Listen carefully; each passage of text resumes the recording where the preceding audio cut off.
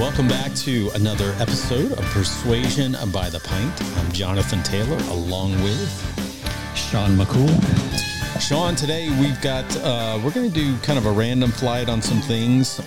We're going to be discussing balance of power and persuasion and how to kind of create, we've had this discussion before. We're talking about being in a niche or being a generalist, but also from a standpoint of authority and how to create authority, even if you're not, cornering yourself in a niche, how to do that, like celebrity, local authority, exclusivity, supply, demand. But I think regardless of whether you niche or not, you have to create some kind of power, balance of power there that shifts back towards you.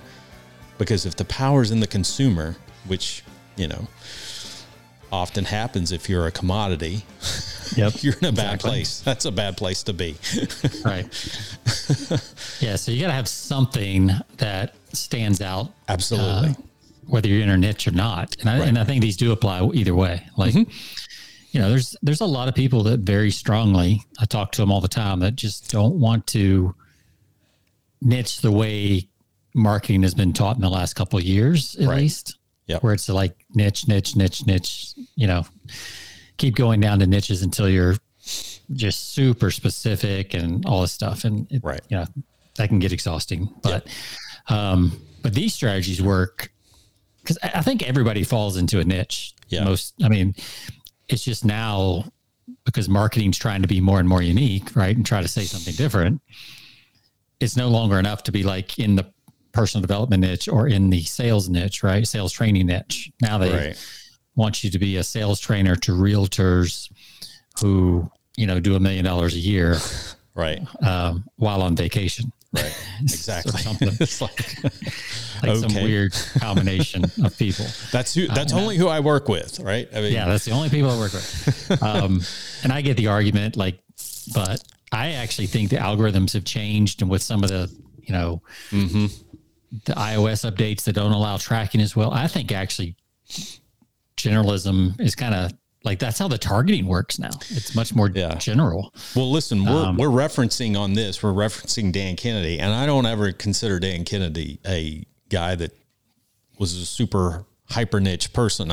Like he did stuff on everything, info marketing, all sorts of things. Yeah, he's written space ed copy. He's written all kinds of copy. He's a copywriter. Yeah, but he's written for all kinds of niches. Absolutely. We know him. A lot of people that might listen to this call know him because he talks a lot to direct response marketers. Mm-hmm. But he actually wrote for all kinds of people. Right. Like if you really look at his portfolio of stuff, like this was almost a side business for all his other stuff that he's done. Yep. Which is why he always has examples and everything else, because he's out there doing stuff. Mm-hmm. So his niche quote is direct response, which is pretty wide. Yep. Absolutely. He doesn't do a niche within a niche within a niche. No. Like that's no. So anyway, that can get very tiring too, going down that road, we'll talk about that. In fact, you may need a drink to talk about that. So what do? What are you having over there? Well, speaking of having a drink, having a strong drink, I don't have a beer today, so I didn't have time to grab one, but I do have a little whiskey. From Bullet Bourbon. I'm going to pull up their... that's a good Texas brand right there. Actually, I think it's Kentucky. I thought it was Texas. I thought Bullet was from Texas. It says... We'll see. It says Frontier Whiskey. It sounds like it would be from Texas, but it says Kentucky Straight Bourbon Whiskey. Let's see. Do you see that? Am I on the screen here? I'm sharing. Oh, there we go. Let me add it. On share. Be nice. Share. There we go. Distilled and aged in the Bullet. It's not, I don't know if they, Bullet, family tradition. Bullet. So it's not Bullet. It's Bullet. Is that how you pronounce it, Sean? I've called it Bullet. It is made from pure Kentucky limestone filtered water. in the Bullet family tradition. That's just going to keep stumping you, isn't it? That ain't how you spell bullet. That ain't it. That ain't right. Bullet Bourbon Awards, San Francisco. Man, I mean, it's pretty. This is my first time having it. So I see it a lot. Maybe it's just, I had it here the first time, so I kind of associate it with Texas. Inspired by the whiskey pioneered from the old family recipe 150 years ago. Yeah, only ingredients of the very highest quality are used, of course. If I remember, because I think I've had this, I think it's very smoky, so it'll be interesting to see what you think about it. I remember it being very smoky when I've had this before. Okay. So it says it has a light toffee flavor too. A little bit, maple, oak, nutmeg. My palate is not that sensitive when I drink straight bourbon.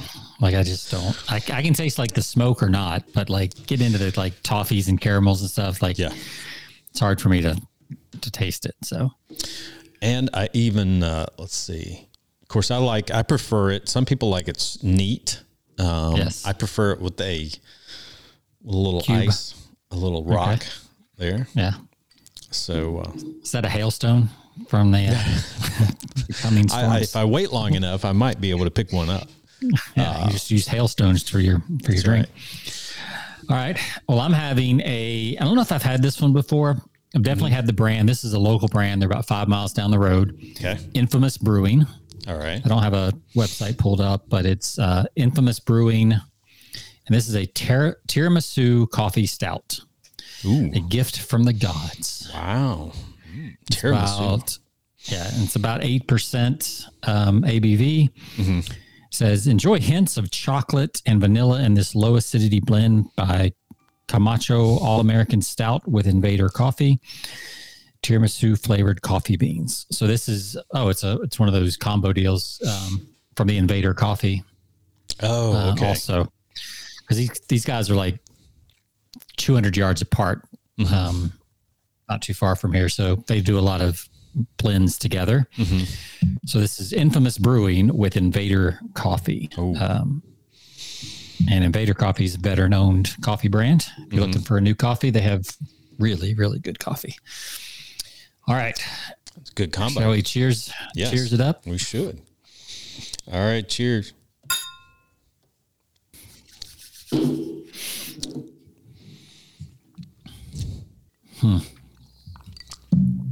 Is it smoky or not? I don't think it's that smoky. I don't notice the smoky flavor. Okay. Of course, I don't notice anything that it says. It says nutmeg and oatmeal, and I don't notice any of that stuff. You just feel the burn, huh? That's it. That's right. Maple, oak. I don't notice any of that. Yeah, I don't know who these people are that think they taste like that stuff. But it's good. So, it's pretty smooth. So, I wish I was more of a bourbon connoisseur, but I'm honestly not. I mean, I like to sip it with, in the evening. I like to have a glass, but our buddy David is having a bourbon tasting here in a few weeks at his place, and cool. You going? Yeah. Well, it's on a Saturday. I don't know if I'll be able to make it because it's on a Saturday, but I don't know. I mean, I've tasted so many, and I don't know if I have the palate to distinguish. They all taste very similar to me. Four Roses, Elijah Craig pretty much taste very similar. Yeah. So I don't know. I do taste. I mean, I've had Four Roses. I definitely tasted a little floral when I like. Yeah, definitely a little more floral than smoky, and like it has to be a pretty big difference to me. Yeah. But like I definitely don't get into the toffees and oaks and oatmeals and that kind of stuff. Like I don't really get that. So, all right. Well, what do you rate that? Is that the first time having it? This is the first time. Okay. So my go-to is typically a Elijah Craig or a Four Roses. So it's very similar. I'm going to give it a solid 4.2. It's good. Cool. Smooth. All right. I'll give mine. I'm not sure what I'm tasting exactly. Definitely got some coffee in it. coffee comes through pretty nicely. I do taste that. Yeah. I don't know if I can't remember the last time I've had tiramisu, so I don't know how close to tiramisu it is because it's been a long time. So I'm going to give it a 4. It's solid. It's good. But if I had like 4 or 5 different beers, I don't know if this would be the first one I'd pick out of the fridge. I had a tiramisu a few weeks ago. I was down in Florence. Let's see. Yeah, it was Florence, Alabama. There's a restaurant down in Florence, Alabama. It's called Georgia's Steakhouse, and they advertise the best steaks in the South. Okay. Wow.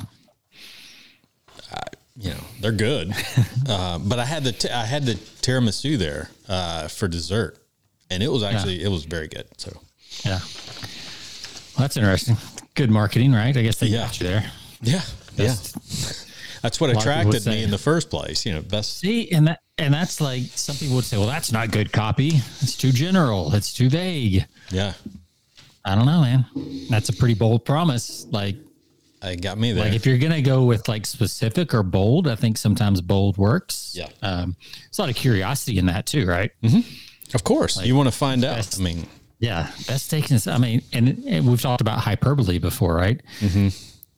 You're like, okay, maybe it's not quite the best, but if it's even kind of the best, it's got to be pretty good. So I'm going to give it a shot. So, that's why those things work. Well, you just want to know, is it, it's kind of like talking past the sale, that we've talked about before. So you've already got me at, now we're just arguing. You already got me at steak. It's a good steak, but is it the best steak? Yeah. So I'm already having that conversation. Yep. In your head. Yep. So, all right, well, let's jump into these persuasion and the balance of power, authority, those kind of things. Yes, indeed. And look at that. Our buddy Chris found us even at an earlier time. So he must not be doing spin classes right now. So before we jump into a topic, I do want to mention one of our guests, and I've mentioned this before, Kevin Donlin. He was a guest on a few months ago. Great copywriter, but I get his. I'm on his mailing list now, and it's cool because he sends. He talked about the sending out the paper email when he was on our show in the past, and I actually stole this from him, almost not word for word, but I stole the whole format of his email. But he sent this to me. I got this last month, and he titles this the paper email. So this is an attention getter, and it at the very top it says, Jonathan, why did I send you a paper email? Because you and I both hate cold emails. Isn't that the case, right? And then he gets right into this. Here's what this is about. And then he gets into his topic. So, which in his case is about marketing and, why he's, he used that to talk about his, his copywriting and all of that. But I used that very first part, those 2 sentences at the beginning, and I stole this almost word for word, and I sent this to some of my clients, and it actually does get attention. People, people don't. It's not expected, especially when it says in red at the very top, paper email. Yeah, like what? So it does. It's kind of that. It breaks that. It's like a pattern interrupter. So did you do the red when you sent it to? Yeah, I did. I did the red. Yeah, absolutely. Very good. Like I said, I copied it word for word. That's a little bit like, I could see the red too. It's almost like a last notice stamp at the top. It is. It is. And I used the exact same font, red lettering, and pretty much the same format. Except I tailored it obviously to my customer base. And so it's, if you're going to copy from somebody's test, you might as well copy exactly, right? Yep. Exactly. Otherwise you're screwing up your chances. That's right. So that's cool. Yeah. So you've had pretty good luck with that. You've had people reach out. It's Yeah, it gets their attention. It's to me, it's good. In my business, it's always good to send these and then follow it up with a phone call. And they're like, "Oh, that was pretty, that's pretty clever." I've never gotten, and typically the response that I'll get is, I've never gotten something like that. So when you make that phone call, do you do I remember this from like the lumpy mail guys, can't remember their name, but they gave a script. It's like, you call and say, "Hey, I'm Jonathan. I'm the guy that sent you the paper email." Yeah. Is that how you start? Yep. Yeah. Especially if I get sometimes I'll get a voicemail.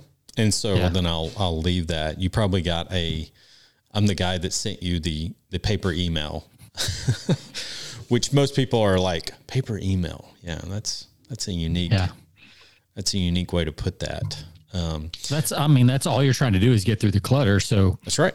And it really is just a letter, but you're kind of like positioning it differently, right? Right, because everybody else calls and says, "I sent you a brochure, or I sent you some information," and they're like, "Yeah, don't know who you are." Like I get 15 pieces of information a day in my mailbox, Right. So, and what you're doing when you say that, I love the line, and I stole that because we both hate cold emails, and that's really a good message if you're selling, because they do hate. I mean, they hate people like your target market, especially if they don't know you well. They really do hate getting unsolicited emails most of the time. And it's instant rapport because they know that they hate that. It's empathy, right? Yeah, absolutely. And it's just that's cool. Yeah. So you're that's very cool to understanding see their headaches. It's like, listen, I don't have time for this. I understand you don't have time for that. That's why I'm sending you a paper email, cutting through the clutter. So speaking of cutting through the clutter, I've got another thing that I'm going to share. And this kind of ties into our topic of power, that we're going to be talking about power and persuasion and positioning. So there's a company that I discovered, Sean. It's a company called, have you ever heard of Murdy Creative Company? That's a new one. I have not. Okay. So they do these really cool. So I'm notorious. In the past, I've always used these, send out presentation, binders. And these are only to, typically high qualified prospects that I have. So obviously they have to meet a threshold that, this is typically $100,000 sale plus client. And, I have to move to at least to a phase of the process to where, we're talking. I mean, this is typically not just a cold presentation that I'm sending out. This is a warm presentation, and it's got to be to a qualified client. So I'm going to share this. Okay. Let me share the screen here. This is a company, again, the company is called Murdy Creative, and I stumbled across them from Facebook. I got an ad for them, but they do these things. They're refillable binders. And so I do a lot of presentations, and in the past I did a lot of these through just, FedEx office where they would bind them, and really nice, heavy stock paper, and they would put the clear cover or the cloud, the frosty cover on the front. So, and the little spiral binding and all that, which is great and everything. But really, I found this. I mean, these are high end. These are about $100. Oh, these are nice. Yeah. But these are quality leather. And here's the cool thing. You can actually put your logo on these and send these out. Cool. So if you have a company logo or you have your own logo, you can add this to these little slim cut. You can create the size you want, the dimensions you want of these leather binders, and it really depends on how much how thick they're going to be, how many pages are going to be in this. Yeah. And typically, what I'm sending out is usually about 20 to 30 pages.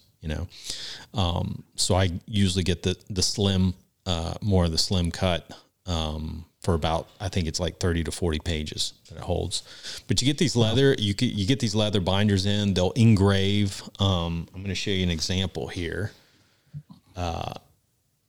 I just love these, man. These are so cool. And this is Murdy Creative, MURDY. Yeah, Murdy Creative. Creative.com. And so .co. Yeah, .co. So I get the creative in, the company.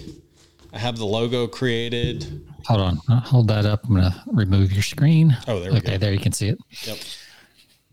Oh, that's nice. It looks like a really nice journal. Yes. And what they advertise is these things last for 150 years. It's crazy.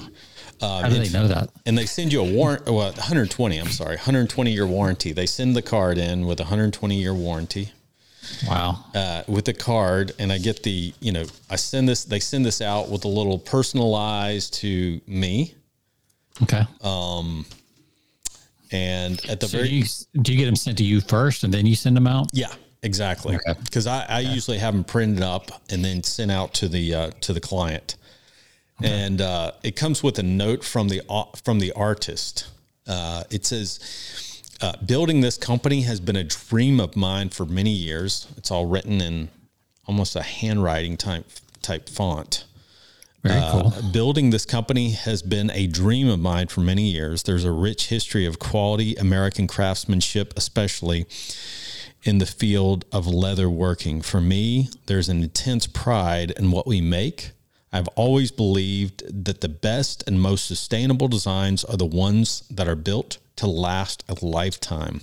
Our products don't rely on stitching or glue. Instead, we use non-corroding steel hardware and our signature tab locking seam to ensure there is nothing to fall apart or break. So blah, blah, blah. Pretty cool message. And then they put on the back, the warranty, the 120-year warranty. It says, we believe the finest products should be built to last and that the people who make them should stand by their work. So they give the warranty and then also a little thing on how to maintain the leather. Like maintaining our leather is designed to last for decades. From time to time, our classic colors, and they have different colors. They have the espresso, the chestnut, the slate. So you can go with, I always go with the lighter because the lighter color of leather, because I feel like the logo stands out more if you're having those engraved. Oh yeah. And, but it's a way to kind of, distinguish yourself a little. And so, I have what did you put on yours? Can I see the cover? Yeah, it's a company logo. And the company that I represent, and I put and it's nicely done too. And these things, I've seen some of these over time as they wear, they look better with time. So I tell you, this would be really cool for people that do high ticket programs. Yeah. Where if they would send like a welcome pack and this was part of it. Yep. Let's say you sell a $5,000 course. Yep. And you send them this with like some basic stuff in it. I don't know, whatever your material you might want to put in it, right. A journal. I mean, you could just do journal pages. Absolutely. But put your logo and the name of the course, on the binder like that. That would be really cool. Oh, yeah. And take it to because we've talked about like just when people have something in their hands like that, man, they're going to remember it and remember where they got it. And they're not going to throw it away. I mean, this is real that's what's cool about leather. Yeah. And you can put your message on it. I mean, there's opportunities. You can engrave your message just near the bottom. I mean, there's a lot of tailored options on here when you get to the site where you can put your logo where you want it to appear, how you want to, present that. But something like that, I always said, you write a book, no one's going to throw away a book. Well, that's not necessarily the case anymore. Books are not what they used to be, but if you can create something that, on top of that provides really good information, but also, has an attractive look to it. Yep. It's not going in the garbage. Trust me. Yeah. And they have looking at their site, they have a lot of pre-done designs. Yeah, they do. If you want something a little more generic that, like sometimes sometimes I like getting something from a company that doesn't have their logo. Right. And I still remember that that's where I got it typically. Yeah, absolutely. Now, so yeah, they've got like American flags. They've got like Tesla diagram, blueprints. They've got some other cool stuff. I mean, you could get one probably just printed with like journal, or whatever. Yeah. Well, that's what a lot of people use them for, is just, if they want to put their notebook paper in there and use it as a journal. Yep. They've got the little eyelet tabs, to keep that bound in there. Yeah. That's very cool. But if you want to really capture attention, this is something to send out to these top, your top customers. I mean, you can spend $100 or more plus the FedEx shipping. You're going to spend quite a bit. So you want it to go to the right people. You should put your paper email in there, but change it to leather email. Nice. I love that. Yep. It's in the whole thing. Yep. But yeah, of course, like you said, you want to make sure that the people you're sending this to, because you're in for $150 by the time you pay for everything. Yeah. So it needs to be somebody who's probably further down, unless you're just trying to really get somebody's attention. Right. Like a top 100, dream 100 type list. If you're willing to invest $150, then, and you think about it, it's really not that much. Like, what are the chances of you finding an ideal client through Facebook ads in the first $150 you spend? Sure. Yeah. It's it's almost not going to non-existent, right? Right. So if you have a list where you can identify your top 100 prospects,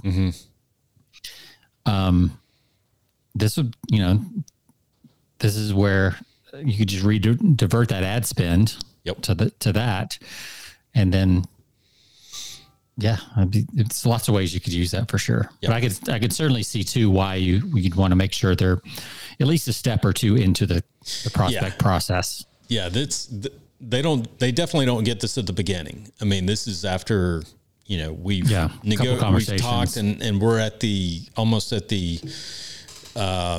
proposal. I mean, this is at the proposal side of things when I'm trying to win based on, that makes sense. After we've already had conversations and we've already worked out a lot of the details in terms of, is this the right fit? Then it's time for the proposal. And that's when this comes. So I don't want my proposal to look like anybody else's. Let's put it that way. Right. Yeah. These would make great birthday gifts too. Yeah. Christmas, birthday. Yeah. They're gorgeous. Yeah, gorgeous. Nice. All right. So let's, now we ready for the, I'm going to show our other screen here. Stop this one. So today we're going to be talking about power. Here we go here. The balance of power, authority, celebrity, and exclusivity. Okay. So we've talked about this, and Sean and I, we get in these conversations, and like we said earlier, sometimes, we have a tendency to get into a special, we can talk about authorities and we can talk about specialists. My thought is, if you're an authority, that doesn't necessarily mean you have to be a specialist. I mean, for example, I wouldn't consider, someone with the likes of, Dr. Phil or, some of the people that are known celebrities out there. He's probably dated. Yeah. I'm using a dated guy. Who's a more recent celebrity? I don't know. Let's say Dr. Oz is a little more recent. I don't know if he's still around. I think he's trying to get in politics now. So. Right. Dr. Oz. Joe Rogan, I wouldn't consider him an authority, but because he's associated with so many people, I think that, as a media personality, that distinguishes him somewhat as an authority, but he's definitely not a specialist because he talks to people of all genres, right? And he's not even a specialist as a podcaster because he still tours and does comedy. Absolutely. Yeah. He's a commentator for UFC. Right. That's his three big things. I'm sure he's got other stuff going on, but absolutely. Those are pretty three random things, really, if you think about it. Podcast host, UFC commentator, and comedian are all pretty different. Yep, exactly. I mean, they're all talking, so there is a commonality. Right. They're all, talking to groups of people and crowds and things like that. But yeah, you wouldn't consider him, and obviously he's a specialist as a comedian. Right. Even then, I don't know how good he is. I've actually never seen him do stand up. So I've never even watched a video of Joe Rogan doing stand up. I haven't either. I've only seen him in fighting, doing commentary on fighting, MMA stuff. And then, I mean, he must just be okay at stand up because right. He, you haven't seen a lot of like Netflix specials and things like that, starring Joe Rogan. Right. So I don't know how good he is. I haven't watched enough to know, but sorry for any Joe Rogan comedy lovers out there, but I just don't know. I do listen to the podcast and I like listening to him on the UFC fights. So. Sure. Yeah. So we have here a pyramid or a triangle of influence. The generalist is at the bottom, Sean. The generalist is all the way at the bottom. How do you feel about that? I feel like it's the foundation. There you go. I knew it. I'm a copywriter. I can find it. There you go. Don't worry. Don't you worry about that. No, I think it's a good foundation. Like I think we've had this argument, but discussion before. I've had this argument with people in marketing. Tim Ferriss has got a thing on his blog where he thinks generalists are more important than specialists. They can have more empathy. They have more insight. They have more understanding of kind of the big picture and how things work. Yeah. It's like people who make jokes about engineers, that they know they're too everything about one little thing. Absolutely. That's the extreme version of the specialist, right? That's too far specialized. Right. It's like anything else. This is a pendulum, right? It's like, you can be too general and know a little tiny bit about all kinds of stuff. And you're kind of a trivia person. Right. And then the other side is like, everything in the world about, how to make a mechanical bolt. Absolutely. And this happens of steel and all the thread size and thread spirals and like a mechanical engineer would know. But like you try to talk about that at a party, a generalist is going to have more fun at a party. That's right. That's for sure. Well, I had this conversation with my kids the other night about, typecast and when it comes to celebrities in Hollywood. Think about the guys that have been typecast over the years and couldn't break out of that. Right. Yep. And then I think about someone like Tom Cruise, who has never gotten into, he stayed away from he stayed away from a lot of the Marvel genre type movies, probably for, I don't know.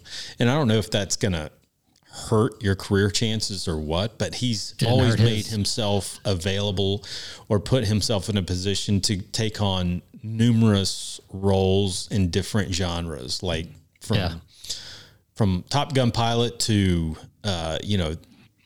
pool player to, and people think that he's always in these like badass movies, but I can name a ton of movies that he was in that he's done an incredible acting job where he's been, he wasn't like some badass superhero or badass. Yeah, the Firm comes to mind. Yeah, The Firm. I'm trying to think of the one about the Vietnam guy that came back, Born on the 4th of July. I think it was. I forgot about that one. Rain Man. He played he was selfish. Yeah, selfish stepbrother, whatever he was. Exactly. Yeah. Yeah, he's done some good stuff for sure. And then you look at like the opposite version. You look at some of these guys that, what's his name? There's a whole group of them that like they always play like a military, brass, or they always play like a senator, that kind of thing. They're always the same character in every movie they play in. And typically, they're more supporting cast, not a main character. Yeah. But even like Matt Damon, he's played a lot of different roles. Absolutely. But then when he did go to the Bourne, like he kind of became Jason Bourne after that. Right. Exactly. But I think his best work was probably Good Will Hunting. Yep. Oh yeah, by far. Love that movie. Peaked early. Yep. Absolutely. He and Affleck, that was a great movie. Yeah. Although he did The Revenant, that was good. I like that. But you got to like those kind of movies to like that. Absolutely. So generalist, specialist. Is on this chart higher. Authority figure. Again, though, but it's just specialist. It doesn't say, this is the conversation we were having before the show. It's like, how specialized is the question? Like, how specialized do you need to get to be a quote specialist? Right. Do you really need to be a pediatric neurosurgeon to be a specialist? Obviously, that's his, and that's, I love, that's like the go-to example for people who like to say generalist or no good is they go straight to like surgeon of some kind. Right. Well, a pediatric neurosurgeon is going to make more than a neurosurgeon. They're going to make more than a general practitioner. Yeah. True. But that's not always true. Right. That's an easy example. Yep. So what's the next level then? If it's the authority figure celebrity specialist, that's at the very top. Okay. So that's the person that is not only specializes, but is well known in their specialization as an authority figure. So they're working with. So are we saying on this chart? I know you didn't make this chart, but do we not think that there are any authority figure celebrity generalist? Yeah, there are. Yeah, I mean, I think we were talking earlier about Joe Rogan. I think Oprah. Yeah. I mean, a lot of these people that use the. I think we touched on this last week. Brendan Burchard said, there's a couple types of experts in the world. You can interview other experts and be an expert interviewer. Right. Which a lot of podcast hosts, that's what they do, right? Exactly.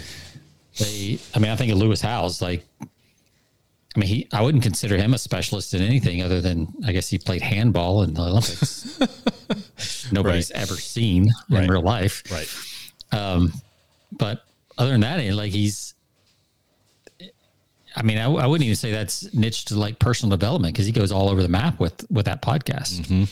School of Greatness. That's pretty vague. That's right. And he's done pretty well for himself with that. So it's interesting that he only graduated up specialist. I think you could have two pyramids side by side that say one is a specialist pyramid, one's a generalist pyramid. That's right. Yeah. I don't think it has to be one or the other. Right. Well, I think if you get too locked in, you're going to eventually have to expand, right? I think you can, I don't care what people say is like, we also have to take personality to type, right? Somebody who's going to be happy being a pediatric neurosurgeon for 30 years. Some people, that would be just absolute boredom. Yeah. Right. No matter how big the stakes are, no matter how much the pay is, going into the same place every day and doing the same basic thing would kill some people. So I think you also have to take that into account. Like, what's your personality? Like, how are you? What's going to make you happy? Because if you're not happy doing what you're doing, you'll never get great at it. Right.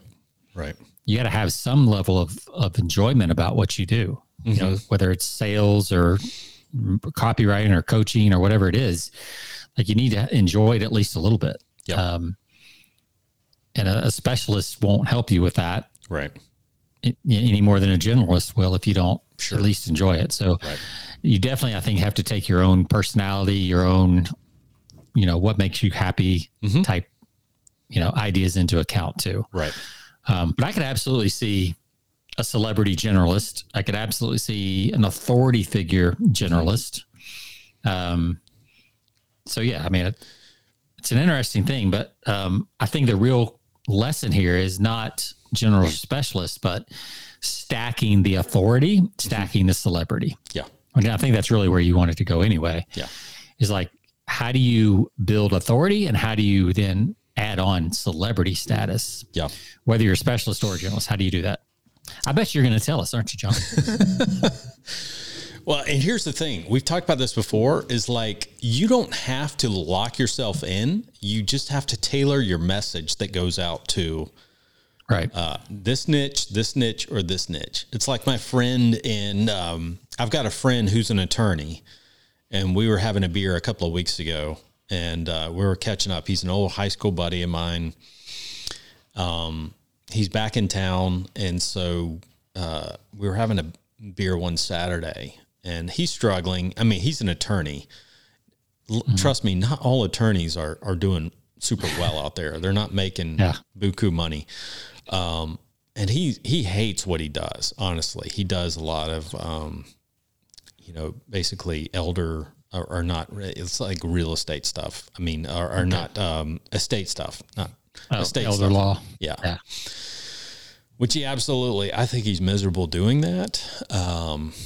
And he was lamenting the fact that he's stuck in this, but he doesn't want to, he wants to, he doesn't, it's not that he hates law.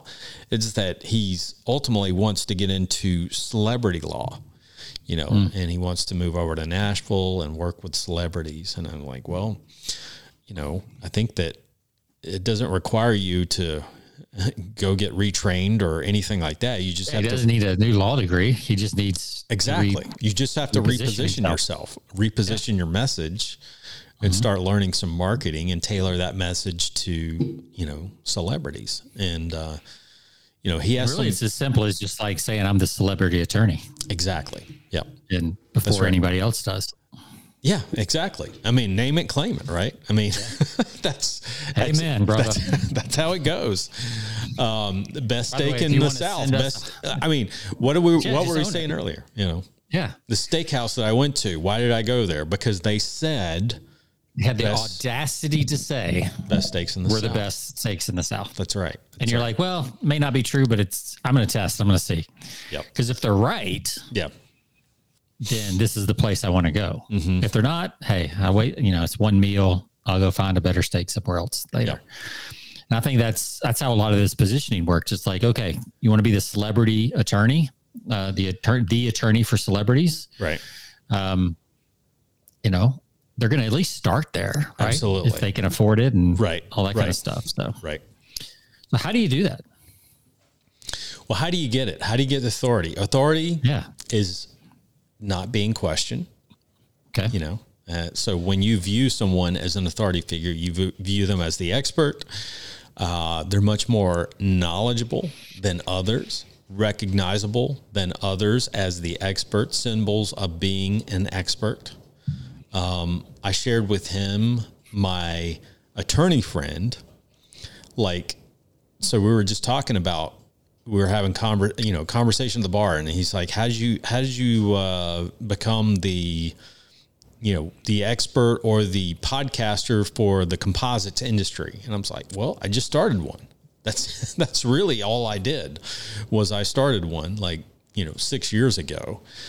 And, I started just doing it on a regular basis, and people recognized me. And then I started building sponsorships off of our, trade associations. They're like, oh, you do this. And they didn't ask me questions like, what's your qualification?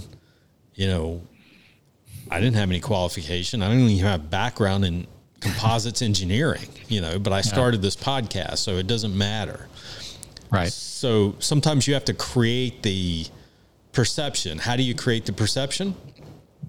Well, sometimes the easy way to do that is to start creating content around that, right?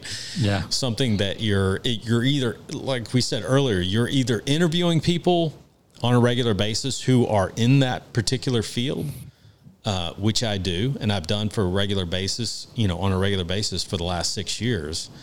So that perceives me, because I'm associated with those experts, that makes me the perceived expert in their mind. Right. It's kind of the law of proximity, right? People assume that if you can get in proximity, that you can interview these people, that you must have some kind of clout that they don't. That's right. Because they've never met these people. They've never met the CEO of XYZ Corporation. Right. And they're in the industry. They've been in the industry for 25 years, and they've never met the guy. Absolutely. And here the guy is on your podcast. Right. Right. So it's like, oh, this guy must have come to him. Like there's so much in there's so many assumptions people make because of biases and mental biases and all these things that you might as well take advantage of them. Right. Like they don't harm anybody and people are already having these biases. So I love this, that it's the first line in expert is much more knowledgeable about X than others. Yeah. And I remember, it was popular probably 10 or 12 years ago, Jonathan, that people would say, if you just read 3 to 5 books on your subject, you'll know more than 95% of the people in the world about that subject. Absolutely. Or interview 3 to 5 experts. Right.